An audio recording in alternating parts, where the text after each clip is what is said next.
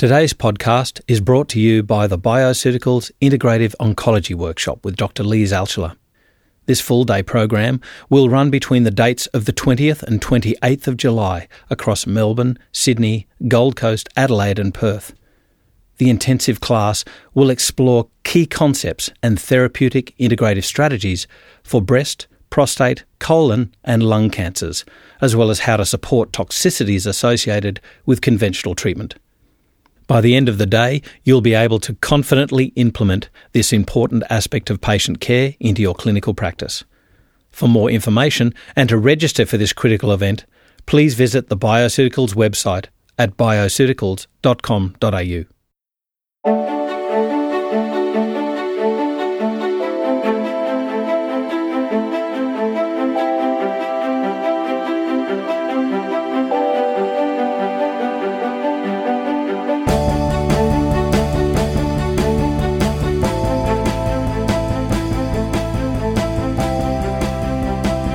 This is FX Radio and I'm Andrew Whitfield Cook.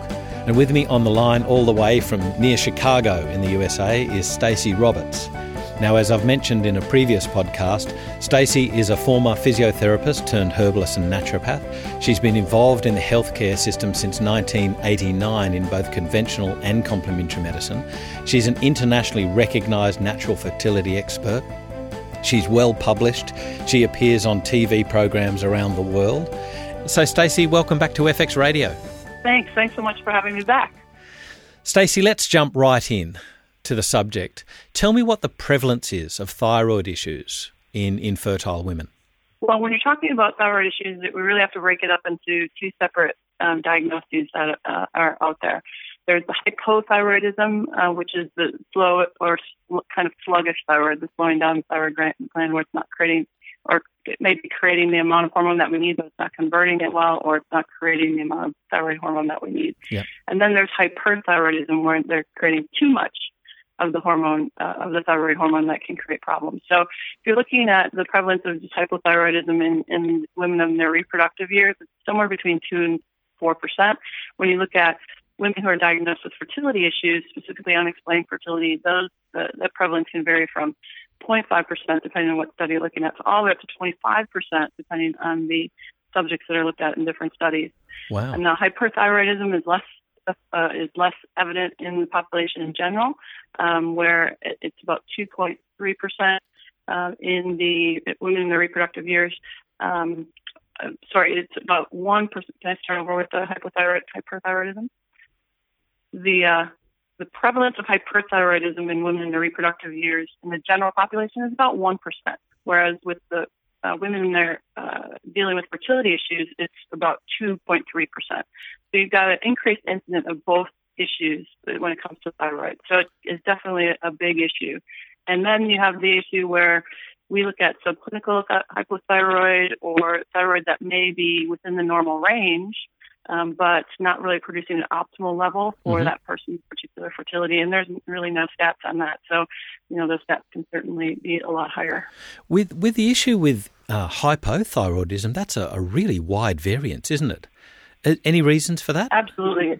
I think it depends on the study and what diagnoses they're looking at. So they may have lumped polycystic ovaries into that, or anyone who's been diagnosed with any type of fertility issue, or some of the studies maybe just looking at unexplained, fertility issues. So I think it depends on the study and what they're particularly looking at, and unfortunately they're not always very clear. So what are some of the symptoms that practitioners should be looking for to maybe, flag underactive thyroid? Well, the most common things that people will see, and as the patients are Googling on the internet, when they'll say, hey, I think I have this issue, is that their fatigue is a big issue with hypothyroidism. Very tired. And some women, they'll have unexplained weight gain or lots of difficulty losing weight, even if they're eating well or exercising.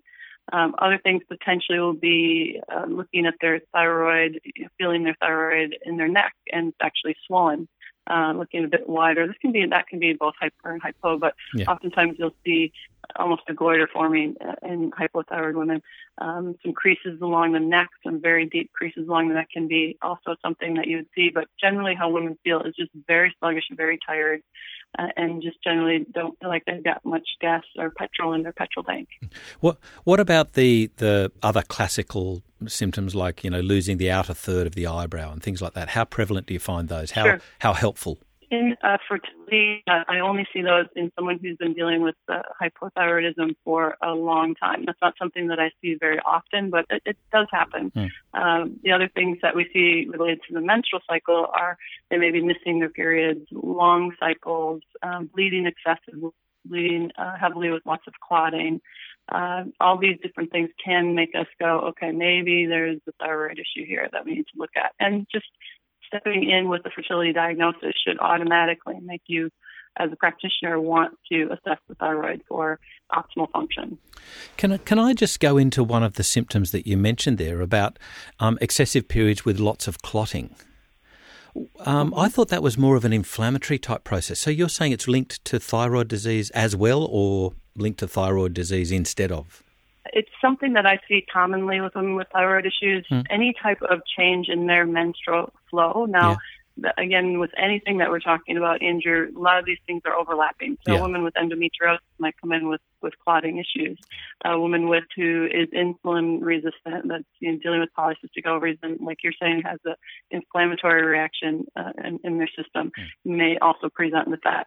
But I've also seen that as one of the indicators for women who are dealing with hypothyroid. But, everyone's very individual. Yeah. We have to remember not to slot even symptoms in specific, disease or imbalance categories. No, that's great. Thank you for clarifying that. It just piqued my interest there. What about the symptoms of overactive thyroid, Graves' disease, for instance? The overactive thyroid will again accompany, what will accompany overactive thyroid is, again, fatigue. Many people just feel really tired, but the difference oftentimes between that and hypothyroid is oftentimes people feel as though it's like their foot's on the petrol pedal, to go, but they just don't have the energy they just are just feeling really fatigued. Yeah. But they feel like they're utilizing a lot of energy. Also, diarrhea, rapid or sudden weight loss, feeling nauseous, unwell. The particular Graves' disease, oftentimes we'll see the bulging of the eyes. Those types of things are prevalent. Long-term Graves' disease will have the, swelling in the area of the tibia and discoloration in the area of the tibia on their legs. So, sorry, can I just cut in there? Something that I've never heard of here, discoloration of the tibia and swelling. Can you explain that further, please, Stacey? Sure. It's a sign or symptom of someone who's had longer-term Graves' disease. It's called pretibial myxedema. And you'll notice that on the front of the lower leg, there'll be some discoloration or a non-pitting edema that they'll find in the front of the leg. Again, not something that from a fertility standpoint I typically would see because these are usually, someone who's coming to me with Graves' disease that's been trying to get pregnant is usually they've been diagnosed and well monitored and taken care of. But these are some things that a practitioner might see in someone with long-standing Graves' disease. Wow. Okay. And so other signs and symptoms? I think we went over the diarrhea, the bulging of the eyes, and also the goiter, as we talked about. It could be either hypo or hypothyroidism for that. And what about causes for both underactive and overactive thyroid?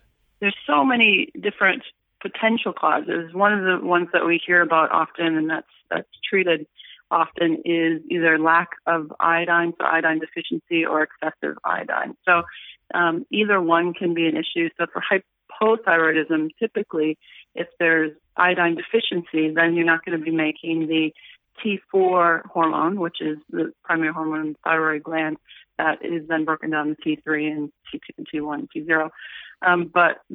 So iodine deficiency can be an issue. The other issue is excessive iodine, which can throw somebody into hyperthyroid. That's a lot less prevalent in our society. We tend, in Australia especially, women and children tend to be iodine deficient, according to a 2006 study. So that's much less prevalent in the Australian. There's a massive call here, and indeed the National Health and Medical Research Council has set out a guideline, a public health guideline since January 2010, that all pregnant women should be receiving a supplement as well as us having the fortified food, because in pregnancy those demands exceed the amount that's available from food. That's correct, and there's been studies. There's also studies out there showing that in breast milk of pregnant, after the women have had the babies, breast milk levels of iodine are too low to really support the infant's thyroid function as well too. Yeah. So it has a knock-on effect after birth as well too. What about the issue of potential iodine excess? Because it's a real concern. There was a scare here with a certain soy milk that really did have an issue. Is there a real issue of women receiving too much iodine? Andrew, the only times that I've seen that in the clinic over a decade of working with women with fertility issues has been when some of the Asian population who naturally have higher iodine levels in the foods that they're eating. They're eating a lot of seaweed, or if somebody eats a lot of sushi, then potentially they've felt very unwell on additional iodine supplementation that has been in, let's say, a multivitamin. I would narrowed it down that was the only thing different from another multivitamin that they had been taking that didn't have the iodine in it. Right. Or if they were taking iodine supplementation, unbeknownst to myself, and then increased, let's say, the amount of seaweed that they had in their diet. One woman was actually chewing on seaweed and felt really nauseous, and her T4 levels just shot through the roof. So the prevalence of it, I don't see it very often in the clinic, to be honest. But I think we have to look at different cultures and how their ways of eating, and we have to assess each person's food diary to see what levels of iodine they're potentially getting from different foods in their diet. And it can be, like I said, in the fortified foods, you have iodine in eggs. There's all sorts of different sources, but the biggest one that I've seen is the source of seaweed. Yeah. So do you have cause for prescribing let's say a multivitamin without iodine? Because it seems like the market catches on to flavours of the month and then everything's included, and it doesn't take into account though where you might be getting that supplement from an external source as well. Right. The only time that I again would look at that is if somebody is having excessive iodine in, or what I would say would be more than the average person amount of iodine in their diet. But I would, instead of trying to find a supplement, as you said, nowadays, because after that study came out in regards to the deficiency in women, it's hard to find a prenatal without iodine in it, at least in the good ones that I see out there. Mm-hmm. So I would ask them to be adjusting their eating plan as well, versus getting away from just looking for a supplement that doesn't have any iodine in it, because it's certainly beneficial for sure, and their needs once they become pregnant are really important as well to be on the additional iodine. The no adverse effect limit is set at no observable adverse effect limit, no AL, is set at 1100 micrograms. Do you find that a reasonable set point to be as a maximum for iodine intake, or do you find no issue with even far higher intakes? In my the way that I utilize my formulations in regards to the herbs and then supplementation, I've never found it necessary to go that high of a supplementation for iodine.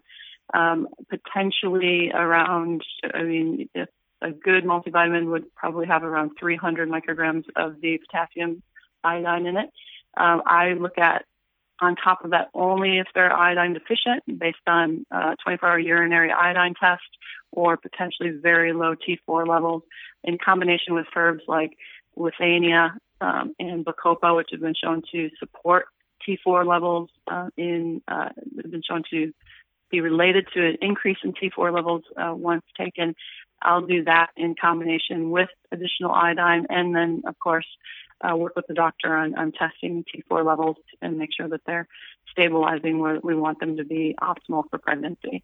So I've really never gone above that 1100 microgram limit. I know that there's people out there that do, but that's just not something that I've had to do to optimize thyroid function. For the listeners, I would probably direct you to an interesting an argument between Dr. Alan Gabby and Dr. Guy Abrahams, and it's this tete-a-tete that they're having about the dose, the appropriate dose. So moving on, it's interesting, some recent papers that have come out, one in particular by Drutal, mentioning selenium, and it's sort of, dare I say the sentence, it appears to make iodine safer, quote unquote. The Drutal paper is using it in orbitopathy with hyperthyroid. What's your take on selenium and how appropriate to find it? What doses do you use? Selenium is absolutely essential when dealing with overall health and specifically thyroid and immune function. Selenium allows the T4 levels that we're creating or one of the nutrients, I should say, that encourages the conversion of T4 to T3, and T3 being the more active of the two hormones going around and really influencing every cell in the body and helping to make progesterone. Helping to stimulate the body to make progesterone and also testosterone as well. So again, really, really important mineral that also acts as an antioxidant. And I think that's one of the reasons why, like you said, the quote was, it makes iodine safer. Well, if you're increasing your T4 levels by increasing iodine, you don't want the T4 to just be building up and then not converting into active T3. So it's possible that selenium supplementation is encouraging the balance of that conversion to help support optimal hormone balance down the chain. And what dosage do you use there, Stacey? I tend to go up to, in Australia, 150 micrograms of selenium as the limit that's allowable in Australia. There are other countries where they go up to 200 micrograms, where studies have supported that allowance in the multivitamins that they're selling in those other countries. So I would say somewhere between 150 to 200 micrograms is the safe dose, because as we know, selenium can be toxic at high doses taken for long periods of time. So we want to be cognizant of that, but we also want to be able to, give our patients what they need in regards to that support for T4 and T3, because someone could be presenting with hypothyroidism with a normal TSH level, a normal T4 level, but if they're presenting with the symptoms or some of the issues with fertility or some of the symptoms that we talked about previously, that conversion of T4 to T3 may not be happening simply because they don't have those nutrients in their system to convert that T4 to T3 and then have the knock-on effect of optimizing the reproductive hormone levels too. Right. And do you find any difference in the different types of selenium that are available on the market? For instance, selenomethionine versus sodium selenite? I personally have seen better effects from supplementation that have had the selenomethionine in it.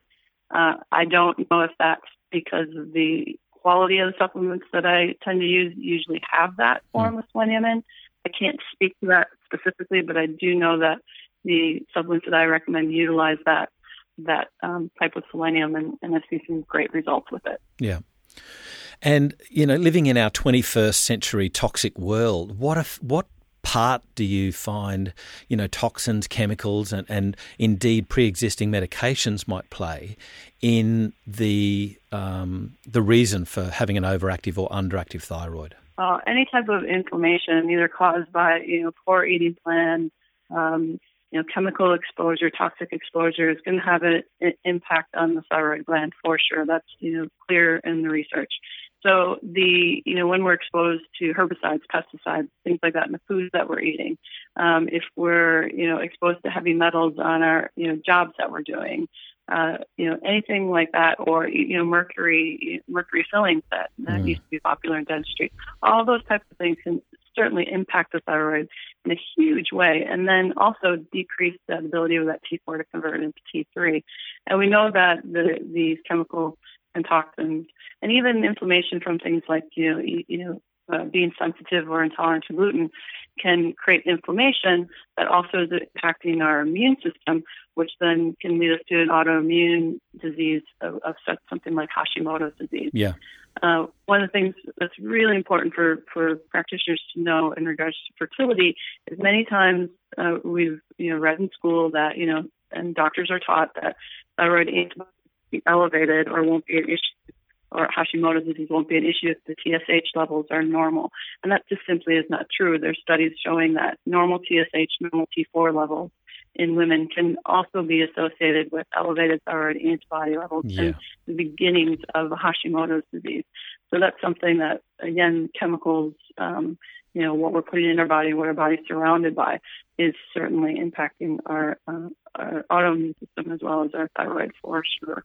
And that plays into just what an effective pump the thyroid is, isn't it? The Hashimoto's can actually present as euthyroid because the thyroid is such an efficient manufacturer of thyroid hormone that you don't really see a drop-off until a lot of damage has occurred. Is that correct? Right, exactly. And many times patients will come to me and say, oh, my physician said that my thyroid antibodies were elevated, but not to worry because there's nothing you can do about it until the thyroid fails, and then we'll put you on medication.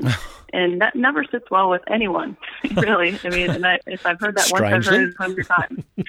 Exactly. So why don't we want to, before it fails, to try to adjust that? And I think that the belief is, conventionally that you can't do anything. There's nothing that you can do. It just happens, the luck of the draw, yada, yada. But there's certainly many things that can be done. Something as simple as removing gluten from the diet has significantly decreased patients' thyroid antibodies and created, a lessening of symptoms and improvement in fertility and decrease in miscarriage. Again, that's all been documented. Even utilizing thyroxine has been documented to decrease miscarriage rate in women who've had elevated thyroid antibodies by 50%. So it's just, there's a huge amount of research that just isn't being talked about or discussed that needs to get out there. To me, that's such an interesting mindset for that practitioner to say that. It's kind of like, okay, so you've just been diagnosed with diabetes, so let's get you set up for a leg prosthesis now because you're going to lose your feet sooner or later anyway. So. Right. Yeah. I think it's a matter of, if it's not what they would consider a disease state, which is, defined in the books that they use to define that, then they're not going to treat it. Your glucose levels, fasting glucose or HbA1c might be, right at the high end of normal, but they're not going to treat that until it becomes diabetes. So let's just wait until you get diabetes before we do something about it. Yeah. Which again is not a holistic. No. Not looking at a preventative point of view at all. But that, unfortunately, is the attitude out there among some physicians. Thankfully, not all. There's some very good, proactive physicians that want to prevent those issues from happening as well, too. So, and that's where I was going to go with my next question. Is obviously you found these practitioners, but how hard is it, and what's different about these people? Like, are they the questioners? Like, why is this happening, or how did you meet them? I think it's people who, when you present them with the evidence, I mean, I believe, and I didn't go through medical school, so I can't speak to this. I can just say that what physicians have said to me is that, they're taught basically that if TSH is normal, then the likelihood of thyroid antibodies being elevated is pretty close to zero. So I remember a talk that I had with one physician when I was asking for thyroid antibodies to be tested, even though TSH was normal. And he was very argumentative to me about that and explained to me why that's not possible. So the patient paid out of pocket to have it done themselves through a pathology lab and came back elevated. And I just presented that to him with the information that about the miscarriage rates and things like that with people who have urothyroid but elevated thyroid antibodies. And I certainly didn't get a thank you note from him, but I certainly did get patients who were referred to me, down the road from him. So sometimes it's just presenting the information that they haven't seen before. And other times it is that they're questioning people, that they say, this just doesn't make sense. Why would we wait if there's a disease process starting? Why don't we want to stop that from progressing? So I think it just depends on the individual person. Talking about individual people living in the 21st century again, how big a factor do you find that dealing with our chronic stressful lifestyles is in this whole picture of thyroid issues? It's huge. I mean, when you look at, physiological stress on the system, which is caused by something physiological going on, maybe it's something that we're eating that's disagreeing with us, for example, gluten or dairy or sugar, that's creating this inflammation in our system, or physical stress from outside the body that's creating emotional stress. And then that's causing physiological stress by the way that we're perceiving that stress and how we're dealing with it. All that affects our cortisol levels and bring in the stress that's on the immune system and the autoimmune system, causing autoimmune diseases as well, which are running rampant just for general health, not just underlying infertility. Sure. And, when we're talking about stress, we always really should be talking about stressors, but then it becomes overwhelming. So how do you tease those apart, the physical stressors, the physiological stressors, and the emotional stressors? Sure. It's all in really talking to the patient, getting to know the patient, getting to know what's happening in the patient's lives. So it's not just about what their symptoms are. It's about getting to know the person behind the piece of paper, the person behind the diagnosis. What's the relationship like? What was their upbringing? What are they doing right now? Are they studying? Are they, it often seems that people come in and they're studying full time, they're working full time, and they're renovating 2 homes at the same time, or that they've have so much stress in their system, or they just went through divorce, they're remarried, and they have 3 kids from the other. It's just so many things in their lives that we have to take into consideration, and then we can all just say to them, "Oh, you're stressed. You just need to, de-stress." But they look at you like, "Are you kidding me? What do you mean? I can't, stop doing these things or that thing." So you really have to work with the person as they're presenting themselves and really create a partnership between you and that person sitting across the table from you. Really learn about them and listen to them, what they're dealing with, and then help them create something that will work for their particular situation. So I could say to, somebody who's renovating a house, well, stop renovating. You're exposed to all these chemicals, you're doing all this stuff. What's more important, having a baby or renovating this house? Well, how is that fair to them? So we want to work with them and say, okay, well, are you exposed to these different things? How can you minimize your exposure? What can you do? What can you do to decrease your stress in other areas of your life? And just create the plan that's individual to their situation. So we tease out the normal stressors that we know are common, but then we have to look at that individual person and see what their situation is presenting with and how we can support them in this partnership that we're creating, support them through that process. Yeah. And you've been doing this for a number of years now, obviously, but have you found a dramatic increase in the amount of emotional load that people are carrying? Absolutely. I used to coach high school age girls, and I did that for about 20 years. Yeah. And the biggest change that I saw in them is the amount of stress that they had to deal with over time. And that just goes and equates with the amount of stress that the parents are dealing with, the stress that you and I are experiencing, just with all of the technology that's available to us, the stressors that we're dealing with, from trying to manage our emails to our text messages to our, everything that we're trying to manage. We've just created so many more tigers chasing after us. Yeah. And also small stressors that are building up over a period of time. So absolutely, without a doubt, people are dealing with more stress and different types of stress than they were, let's say, 10, 20, 30, 40 years ago. Yeah. Certainly they had stress back then, but we're just much more bombarded these days. And just having fertility issues in itself is stressful. So that's just another thing that's plopped on top of the whole heap of stress that people are dealing with.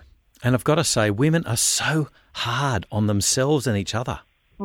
It's and some of that is really coming from the conditioning that we have out there of, why didn't you try earlier? Women who are over 35 think their eggs are running out, tomorrow, because that's what they hear in the media and read. But, when you look at the actual statistics out there, women between 35 and 39 are having the most babies in Australia and more in the westernized countries. Oh, wow. So women are getting, oh yeah, absolutely. And women are getting beat up. They're basically, feeling guilty for not having fallen in love with somebody earlier, and wanting to have babies earlier.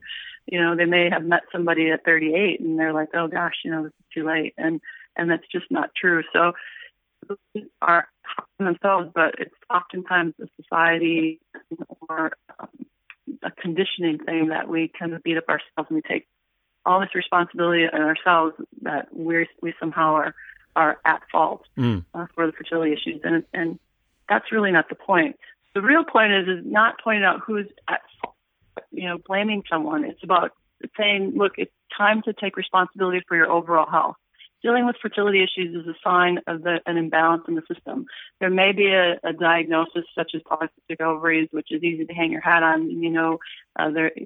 What to do in regards to that. But a lot of times it's unexplained fertility issues, or they're saying it's age related.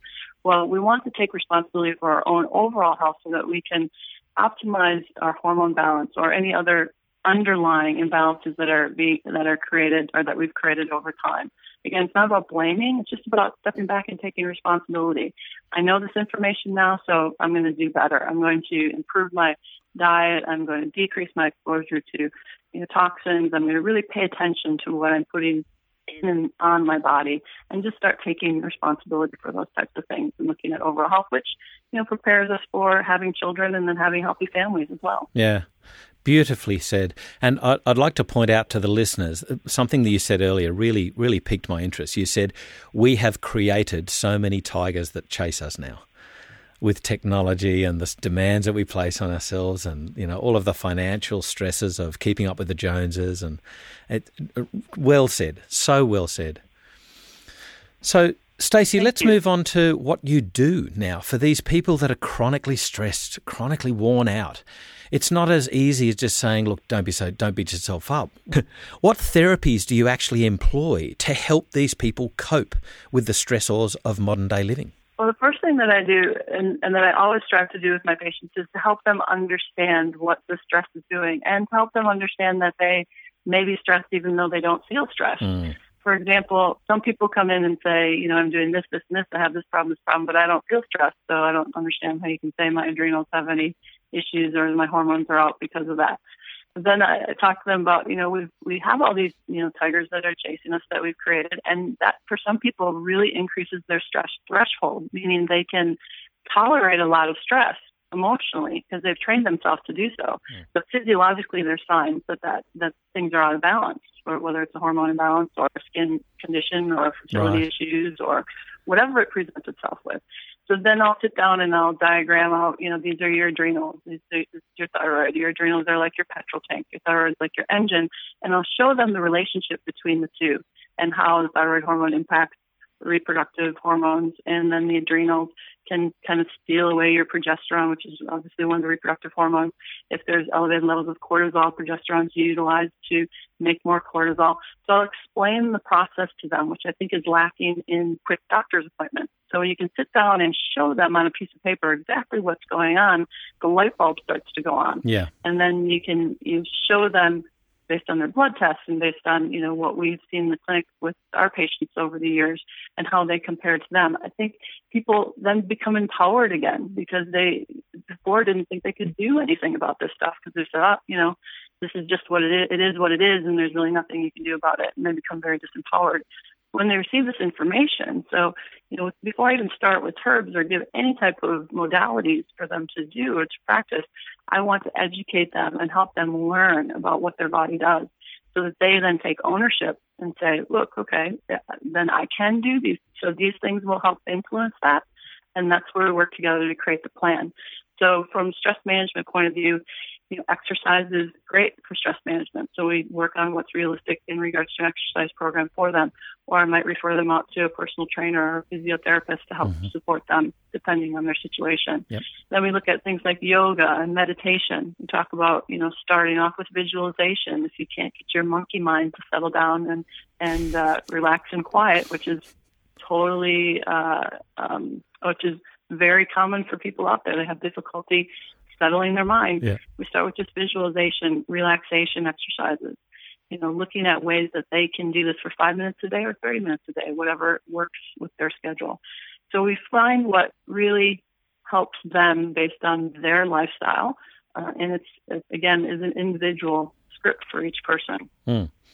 And going along with that, you've mentioned time and time again the tests. Can we talk a little bit about the tests that you recommend have done? Sure, absolutely. So we're looking at thyroid function. The tests that are covered via Medicare is TSH, thyroid stimulating hormone. Usually there's no problem getting the thyroid stimulating hormone done. But we'd also want to look at, even if thyroid stimulating hormone is normal, we want to look at their free T4 levels and free T3 levels. That's, again, the T4 is, the 4 iodine bonds that represent the thyroid hormone. T3 is the more active of the two, and we want to see how the T4 is converting into T3. And at Sharkey's over the years, what I've done is I've looked at patients who have become pregnant and then looked at what their baseline levels were prior to becoming pregnant, as close to the pregnancy as we've had them. And then on average, we take 100 pregnancies a year and average them out and find what is the optimal level, because they're usually always within normal range, but our optimal ranges are a little bit tighter. So we then shoot for that particular range. But when looking at T3, that can be, you can look at that as given optimal range, but if most of the T3 that's being made is reverse T3 or inactive T3, then that's going to tell us that there, again, is some stressors on the system that is not allowing the T4 to convert to active T3. So in that case, we would look at reverse T3 being tested as well. And then, of course, the thyroid antibodies, we look at the antithyroid peroxidase and the thyroglobulin, antithyroid thyroglobulin antibodies be tested to look at the issues with whether there's a Hashimoto's type situation or autoimmune issues starting. Yeah. So those are the main ones that I would do for thyroid. And then when I look at adrenals, I usually look at your DHEA levels in the blood. But more accurately, I like to look at the cortisol levels in the saliva because it gives us the rhythm of cortisol throughout the day. So 4 tests in the morning, mid-morning, afternoon, and evening to look at how cortisol is traveling throughout the day and if it's in the best rhythm that it can be. And then the DHEA levels, which also is indicative of adrenal function as well. Yeah. So those are the main ones, and maybe a few others that I throw in there as well. With the salivary cortisol, do you find, we've got a diurnal variation on one day, but do you find, say, cyclical changes throughout a cycle? If you did a daily cortisol at the beginning of the cycle versus the middle of the cycle, the end? That's a great question. I've been looking at that over the years. What I do, along with looking at cortisol levels during the cycle, I would most likely test that in a woman who has a very difficult cycle. So Right. She's very fatigued during that time. She has significant premenstrual. If she's really fatigued premenstrually, I might do it then. If she has some significant adrenal or thyroid symptoms that are happening around her cycle, I absolutely would test that during that time. Typically, I ask that the thyroid be tested during the cycle if possible, during menstruation if possible, because that's just generally more stress on the system. So I don't necessarily always want to do cortisol during that time because that may kind of influence what the cortisol levels might be depending on how much stress their menstrual cycle might be putting on the system. So it doesn't give us, in my opinion, a great baseline. So I might look at that outside, or usually I should say look at that outside of menstruation. Mm-hmm. But occasionally, depending on, again, what the patient presents to me in regards to their period, I might do that also during menstruation. But I typically try to do the thyroid hormones during menstruation to see how their body is handling that extra stress in the system, even if they're asymptomatic. Yeah. What about men, Stacey? Like, how important is it for men to have their adrenals and thyroid monitored or at least questioned? Absolutely essential. I mean, especially if they're coming to me for fertility issues and there's issues with the sperm count in particular, right. Because we know that thyroid influences sperm production, and if there's a low level of sperm or low sperm count, there we want to assess whether the thyroid is influencing that. The thyroid stimulates testosterone production. T3 stimulates testosterone production. So if there's low levels of free testosterone, potentially that could be related to thyroid issues. Could also be related to other things as well.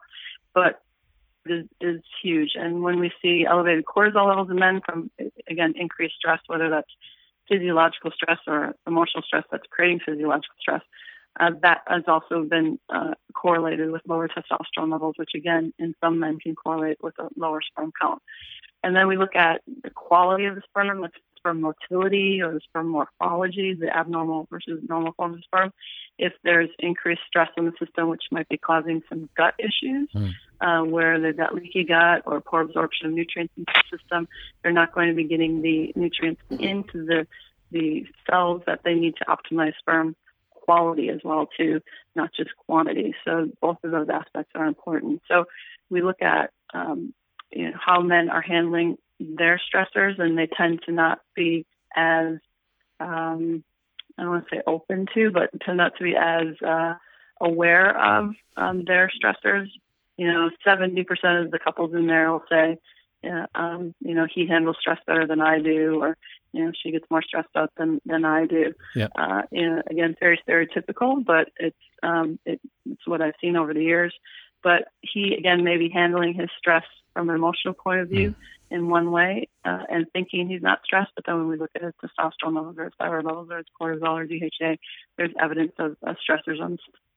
And again, that may not be emotional stress, but it might be some physiological stress caused by what they're eating, what they're drinking in regards to alcohol consumption, what they're exposed to at work, maybe creating physiological stress that could be causing elevated levels of cortisol over a long period of time, which then could create issues with their fertility. I'll tell you one story about a guy, physiological and environmental point of view, while he was impacted by chemicals that he was exposed to at work. The couple came to me, and they had a 2-year-old boy, and they were having trouble becoming pregnant again. So they were diagnosed with secondary infertility. So she came to see me, and he came along, and I asked, have you had a semen analysis? And they said, well, no, because we have one child already. The doctor said it couldn't be with me. So I said, well, let's just be sure that everything's going the way that it should, and sent them away for a semen analysis. I didn't see them then for about 6 months, and they came back to me. Well, what happened was he came back with no sperm, 0 sperm in the ejaculate. Wow. And he thought she cheated on him and to have their first child. So he had because the doctor said, well, you must have not ever had, not ever have been creating sperm at all. So they went through the paternity test, and they, confirmed that it was his child and everything. Well, as we look back in his history, when they came back to me to try to figure out what the heck happened, about a year or 2 years, maybe about 18 months, I think it was, before his first child was born, he took a new job in the landscaping business where he was exposed to chemicals. Yeah. Now it's 2 or 3 or 4 years later of that exposure on an everyday basis that basically shut down his sperm production. And once he was able to move himself away from that, and we did some good, cleanses and stuff like that, it took us about 12 to 14 months, I think it was. Yeah. The sperm production came back again, and they were able to create another child. But it's so essential to look at the guy's point of view, even if it's a secondary fertility issue. We always want to assess the gentleman's side of things, because the sperm doesn't just fertilize the egg, it also helps to develop that embryo into a viable pregnancy. So we want to make sure that all the parameters are as optimal as they can be. Stacey, thank you for that example. I think that's a poignant example of just how important it is for patients to communicate clearly and openly with their practitioner. I want to move quickly over to just a few things that you might employ. I know this is a big topic, but what are the common things that you might employ when treating infertility in both males and females? Sure. Well, we've discussed, the nutritional components. We've discussed selenium and iodine. But zinc and chromium are also really, really important in regards to that conversion from T4 to T3 as well. And from a male fertility aspect, we already know that zinc is very important for sperm production. So the other things that I would utilize in a herbal formula, just again in general, because there's so many different things that you can utilize. I tend to utilize withania and bacopa due to the studies that show that can promote T4 levels if I see that the T4 levels are low. I might, if it's adrenally related, I'll look at the adaptogens, which again, withania is an adaptogen as well as Rehmannia and rhodiola. Those can be really beneficial when you're looking at kind of a combination of the thyroid and adrenals working together. Yep. So that's kind of in general where I would be focused on, then, looking at the whole person, bringing in other herbs that might be necessary as well. Glad factor as well, too, if I'm looking at potentially supporting iodine as well. Blue flag, do you ever use that? Blue flag, I don't use that as much, but I will use that in some cases. Yeah. And also the bladder act too, I should mention that's also a great detoxifier. It can be really beneficial for heavy metal detoxifying as well too. So that's another reason that I would use that depending on their occupation or exposure. Yeah. And indeed, how prevalent, how often do you employ, comprehensive detox to get rid of chemicals and toxins and things like that? I tend to go in phases because I'm always really cognizant of what kind of money that the patients are wanting them to, and I want to be as cost effective for them as I possibly can. Mm-hmm. So we'll start with simple things like their eating plan first, which isn't really going to cost them significantly more unless they completely change to an organic eating plan than they weren't before. So we'll start with the basics in regards to their eating plan. Then if I know that they've grown up on a farm and have had exposures, or they're working in a factory where they're maybe heavy metal exposures, we'll talk about that detoxification process more in detail for them, maybe to get some testing done for heavy metals and things closer to the beginning. But all the while, I'm thinking liver detoxification and supporting that detoxification process all the while anyway, just for promoting optimal health. But I might get much more specific and put them on more of a cleanse than the detox, I call it, something a little bit more gentle, because you don't want to create more stress in the system when someone's trying to become pregnant. So I do a gentle cleanse that I would take them through if necessary, if that's what they're presenting with, and they need more of a phase 1 and 2 liver detox program. Mm-hmm. Stacey, there's one other nutrient I do want to just ask you about quickly, and that's coenzyme Q10. I remember Ruth Trickey speaking about coenzyme Q10 on the basis of one pilot trial. She employed it quite successfully in infertile couples. How important is it? And tell us where the evidence is now. It's extremely important. It's something that right now, you hear, depending on the dosage, you'll hear 300 milligrams might be, best. But what it does is promote optimal mitochondrial, energy production basically in the cell, to give the cell a bit more energy. And one of the things that they say in regards to age-related fertility is that, the older a woman is, the less energy that egg has to be able to produce a healthy embryo. So they're looking at coenzyme Q10 in different studies to try to boost the energy. There's also another supplement called PQQ, so that's Peter and then quarter, that when taken together with coenzyme Q10 actually has been shown to increase the number of mitochondria in cells. So I tend to, with women who are more mature trying to become pregnant, I will combine the coenzyme Q10 with the PQQ to be able to promote not just a more efficient mitochondrial production of energy, but also to increase the amount of mitochondria in the cells, which clearly would be beneficial in increasing the energy and the health of the cells as well. So it's a very, very important nutrient as well too. And women who have thyroid issues and men who have thyroid issues too, fatigue is a big part of it. When you get them on good levels of coenzyme Q10, there's many times a noticeable difference in their energy and overall health, which then makes them want to exercise more, and then that helps with regulating their weight as well too. Stacey, thank you so much for taking it. That's a huge topic. I mean, it is. And that's only one chapter of such a huge topic. Absolutely, you could do a 4 to 6 hour talk just on the thyroid, and we brought in, so many different aspects into it as well. So I hope the listeners get a good kind of overall perspective of what they can and should be looking for in general regarding the thyroid and adrenals and the autoimmune system, and hopefully have on a few tidbits in this talk that they can take away and apply to their practice as well. Well, I absolutely know they will. There are so many things that I learnt just in that brief talk with you, and I look forward to us doing further podcasts in the future. Thanks, Andrew. I do too. Thank you so much again for having me. Oh, my absolute pleasure, Stacey. This is FX Radio, and I'm Andrew Whitfield Cook.